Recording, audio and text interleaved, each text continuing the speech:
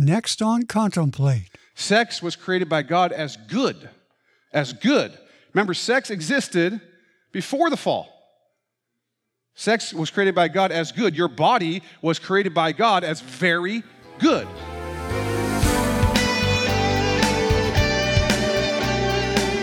As you can tell, this is going to be an important couple of episodes as Pastor David talks openly about the truth of God's plan for sex. Here's Pastor David. We no longer think that morality or ethics is a set of prohibitions particularly concerned with sex, writes Peter Singer, a professor of bioethics at Princeton University and a laureate professor of applied philosophy and public ethics at the University of Melbourne. He goes on, even religious leaders talk more about global poverty and climate change and less about promiscuity and pornography. Decisions about sex may involve considerations of honesty, concern for others, prudence, and so on, but there is nothing special about sex in this respect, for the same can be said of decisions about driving a car. In fact, he says, the moral issues raised by driving a car, both from an environmental and from a safety point of view, are much more serious than those raised by safe sex. This is the view that many people hold these days. Sex is no longer an issue of morality. What we do, who we do it with, and so on are simply choices that we make based on our own desires, not based on morality or ethics. Nancy Pearcey is a philosopher, a very good one. She wrote a book recently called Love Thy Body. I highly recommend it. Quite a few of the points that I take my point of departure from here in this message come from that book in chapter 4. So if you get a chance, Love Thy Body, good book to read. But she goes deeper on these issues. But one of the things she says, she writes about some interviews that a woman named Naomi Wolf did with some students. And here's what one young woman said. We are so tightly scheduled. Why get to know someone first? It is a waste of time. If you hook up, you can just get your needs met and get on your way.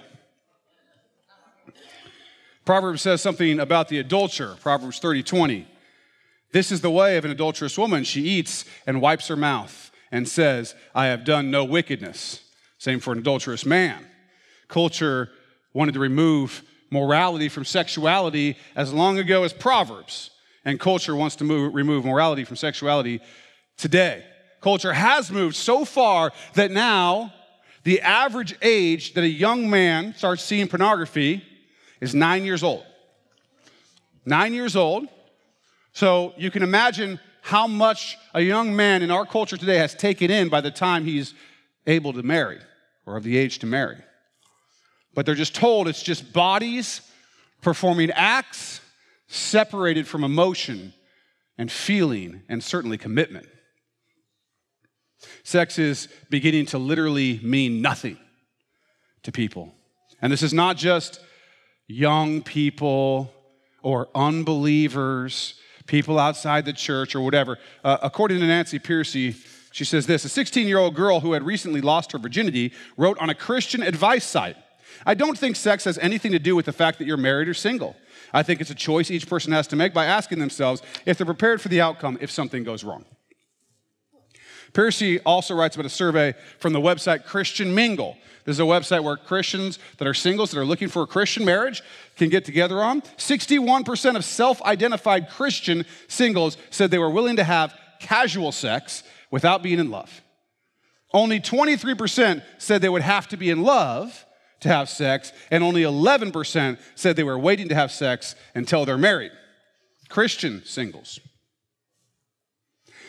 Pearcey mentions what she read in an article on the internet written by someone from a Christian, conservative Christian college. She says this, on the internet, I once came across an article advising college students on how to have a happy hookup. That's, for those of you who aren't familiar with the language of hookup, it means we get together, we have sex, but there's no emotional connection to it, and we just go on our way afterwards. How to have a happy hookup. The author recommended getting clear consent and mutual agreement to engage in sexual acts. Then, the whole hookup experience will be more positive for everyone involved. This is an author from a Christian college. Your job, my job, as the body of Christ is to give way better answers than the ones we have been giving the young and the old who want to know the truth. Way better answers. We have to take back what belongs to us as believers, as Christ followers. Sex, something that God made, good, wonderful sex. It's a good thing. I know that some of us are a little nervous talking about that in church, and that's the problem.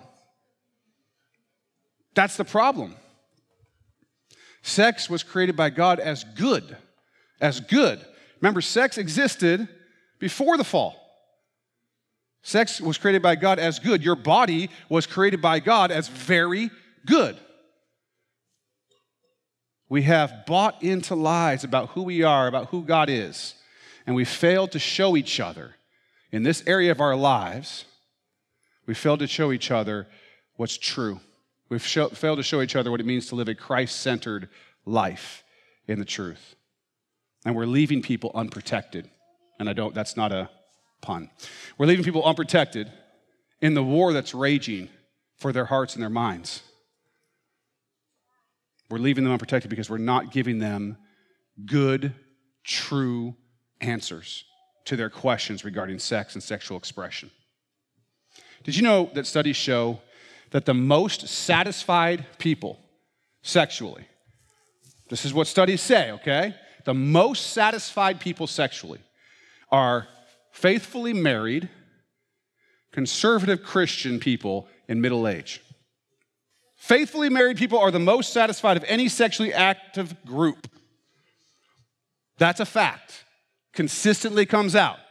Now, why is it that faithfully married people are the most satisfied, but everything you watch or hear says that multiple anonymous partners, the Tinder, swipe left, right, I don't know how all that works, but that sex should be as often and with as many and as experimental and whatever is possible when the research consistently comes back and says that married people who are faithful to one another have the best sex lives. Is that what you're hearing from your Netflix shows? It's not what I'm hearing. Nancy Pearcey again, she quotes this. This is good. The Puritan preacher William Perkins insisted that sex is as spiritual as preaching. Yea, deeds of matrimony are pure and spiritual, and whatsoever is done within the laws of God, though it be wrought by the body, yet are they sanctified. Sex is as spiritual as preaching. Now, I'm hoping that this is going to get more young people to want to become pastors. The point is that sex is not something for us to ignore or for us to let society define. Sexual morality is a fundamental call for those who follow Christ. Not because it's all about sex. It's so much deeper than that. There's so much more connected to it than that. But if we're going to follow Christ properly, we must learn to understand where we have been wrong, what lies we've believed, and what the truth is. We have to walk through that. We can no longer just say, Bible says it, I believe it, that settles it. That's not helpful to those who are crying out with another message coming in their ears. Just don't do it. Just don't. Why? Just don't. That's not going to work anymore. It's not working. It hasn't worked. It's failed. Now, we've been in a series called Rooted for several weeks now. We're going through 1 Thessalonians right now. And we're going to be in the same section this week that we were in last week. If you have your Bible, you can go ahead and grab it out. We're going to start getting into it. And the reason we're in the same section this week that we were last week is because this truth that is in this passage is calling us to understand and fundamentally change the way that many of us see the world. It's calling us to understand and fundamentally change the way that many of us see the world. Let's start. We're in chapter 3, 1 Thessalonians, starting with verse 9. For what thanks can we render to God for you? For all the joy with which we rejoice for your sake before our God. Remember, Paul, Timothy, Silas, they're writing Thessalonians. They are jacked up and joyful because the Thessalonians have made it through persecution, and they were very worried that they weren't going to make it through persecution. So they're very joyful, and they want to thank God for them. And it says, night and day, praying exceedingly that we may see your face and perfect what is lacking in your faith. They want to perfect what's lacking in their faith. In other words, the Thessalonians' faith wasn't perfect yet. If you go back to last week's message, it's available online and on our website, on Vimeo, on all these places, I don't know. But if you go back and listen to that, we talk a lot about what it means to perfect your faith and what would happen if your faith was perfected. But that's what he's looking to do. They didn't know everything yet. He's wanted to teach them more. And it says this, Now may our God and Father himself and our Lord Jesus Christ direct our way to you. And may the Lord make you increase and abound in love to one another and to all, just as we do to you, so that he may establish your hearts blameless in holiness before our God and Father at the coming of our Lord Jesus Christ with all the saints. He's saying, listen, I want to perfect what's lacking in your faith. I want you to abound in love. I want you to learn how to love, because if you'll love, then God is going to establish your heart blameless, holy, pure. There's something about loving that helps people to be more perfect. So that's what he wants to do. We jump into chapter 4, verse 1. Finally, then, brethren, we urge and exhort in the Lord Jesus that you should abound more and more, just as you receive from us how you ought to walk to please God. For you know what commandments we gave you through the Lord Jesus. He's hammering it home, and he's saying, listen, this is the commandments of Jesus that I'm about to give you. You need to love. I'm going to show you what that looks like. Here are the commandments of Jesus, and this is what it says. For this is the will of God, your sanctification. Sanctification, right? Clean, holy, set apart, pure. Your sanctification, that you should abstain from sexual immorality. It is God's will that for their sanctification, they're being made holy, they're being made pure, they're being set apart, that they should not be sexually immoral. This has to be written to them, right? This would not go without saying for them any more than it goes without saying for the people in our culture today, including, as we just read, lots of Christians who are very confused about this issue, okay? It was a matter of regular life in Thessalonica and in the Roman world that sexual immorality was rampant, prominent, just the way that people did things. The Romans did not value sexuality within a marriage. They didn't value God's design at all. Marriage was for status, children, and money. Sex was not about your husband or your wife. Sex was something that you went out and did, oftentimes with slaves. They'd have slaves, and some of them would work in brothels. Sometimes people would have their own personal sex slaves. They would buy slaves, particularly for sex. That was the way that they lived. This is what the Thessalonians were used to. This wasn't just like, hey, there's sex slavery. We know about that now, right? That there is sex slavery that exists out there. But for them, it wasn't hidden behind with criminals. It was the culture. It was the society. People were sold into sex slavery. This was very normal. And that was how you got your sexual appetites fulfilled. Not in a loving, committed marriage. None of that, right? Separate body from mind. You go in, you hang out with your sex slave, and you have sex. Now, here's the thing. The only word right now that seems to still have any connotation of morality, that still holds on to morality with sex, is the word consent. Like, we still at least we still say there should be consent. I don't know how long until that goes away, but the one vestige of morality that's around sex is consent. But even consent, which is absolutely necessary, right, is a Christian concept, a purely Christian concept. Even consent. Back in the day when Paul was writing to the Thessalonians, it was about sex slavery. It was about forcing people to have sex. You didn't have rights. You didn't have the ability to consent. If you didn't consent, if your master came and said, do this, that, the other thing with me sexually, and you said no, they just kill you. Or send you into the Colosseum to be raped by gladiators. That's what sex was, but it was Christians who had a high enough view of people to believe that we were made in the image and likeness of God, who pushed back against non-consensual sex, non-consensual marriage, and all those kinds of things. Beth Faulkner Jones writes this: true consent was a rarity in the world in which Christianity got its start. Christianity, we might say, invented consensual sex when it developed a sex ethic that assumed that God empowers individuals with freedom. That's actually something that came from Christianity. The Romans did not see sex as something special and significant, so the Thessalonians wouldn't have come with that paradigm or that mindset or that worldview. It was a free-for-all. People were not valuable, bodies were not valuable. It was Christ and his disciples and his followers to this day who have preached a message of the value of people and the moral obligation to treat people with respect in every way, and when it comes to sex. We think of these things as kind of normal part of our culture, but these were completely countercultural ideas at the time. The idea that sex would be anything other than what it was, something that you did for fun to satisfy your body with other people's bodies, oftentimes without their consent, that sex would be something else, was an absolute culture shock to them, was absolutely pushing them back. And it started to be a culture shock again. Next verse, verse 4. That each of you should know how to possess his own vessel in sanctification and honor. Keep your body pure. Not in passion of lust, like the Gentiles who do not know God, that no one should take advantage of and defraud his brother in this matter, because the Lord is the avenger of all such, as we also forewarned you and testified. Here we see this truth about the value of your body, about the value of people being illustrated. Engaging in sexual immorality harms you and others. We're using words like you're defrauding, you're taking advantage of your brother or your sister. You're taking advantage of somebody. You know that the word used for sexual immorality in the Greek is a word porneia. We hear the word pornography. That's one of the roots of the word pornography. But actually, the root of the word porneia, or where it came from, was actually from a word that means to buy. And really, it specifically referenced harlotry, prostitution, the idea of buying and selling people's bodies to one another. That was the idea of porneia.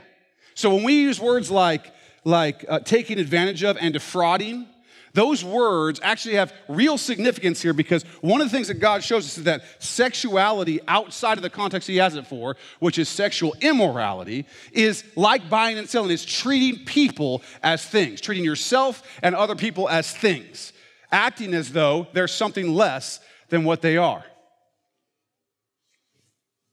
God did not call us, as verse 7, for God did not call us into uncleanness, but in holiness. Therefore, he who rejects this does not reject man, but God, who has also given us his Holy Spirit. We've been called into holiness. We've been called into holiness. What does that look like? What is it saying? We've been called into purity. We've been called to be set apart. We've been called to give our bodies, to put our bodies out as living sacrifices. That means we don't get to have every lust and every desire that we have doesn't get to be fulfilled, because we're Christ followers now. And we got to do it his way. Remember last week we talked about 3 dualisms. Now I'm going to have the usher bring forth the quizzes on the 3 dualisms. I'm not, don't worry. No one would ever come back here. There were 3 dualisms, okay? There was the fact-value dualism, there was the secular-sacred dualism, and there was the mind-body dualism.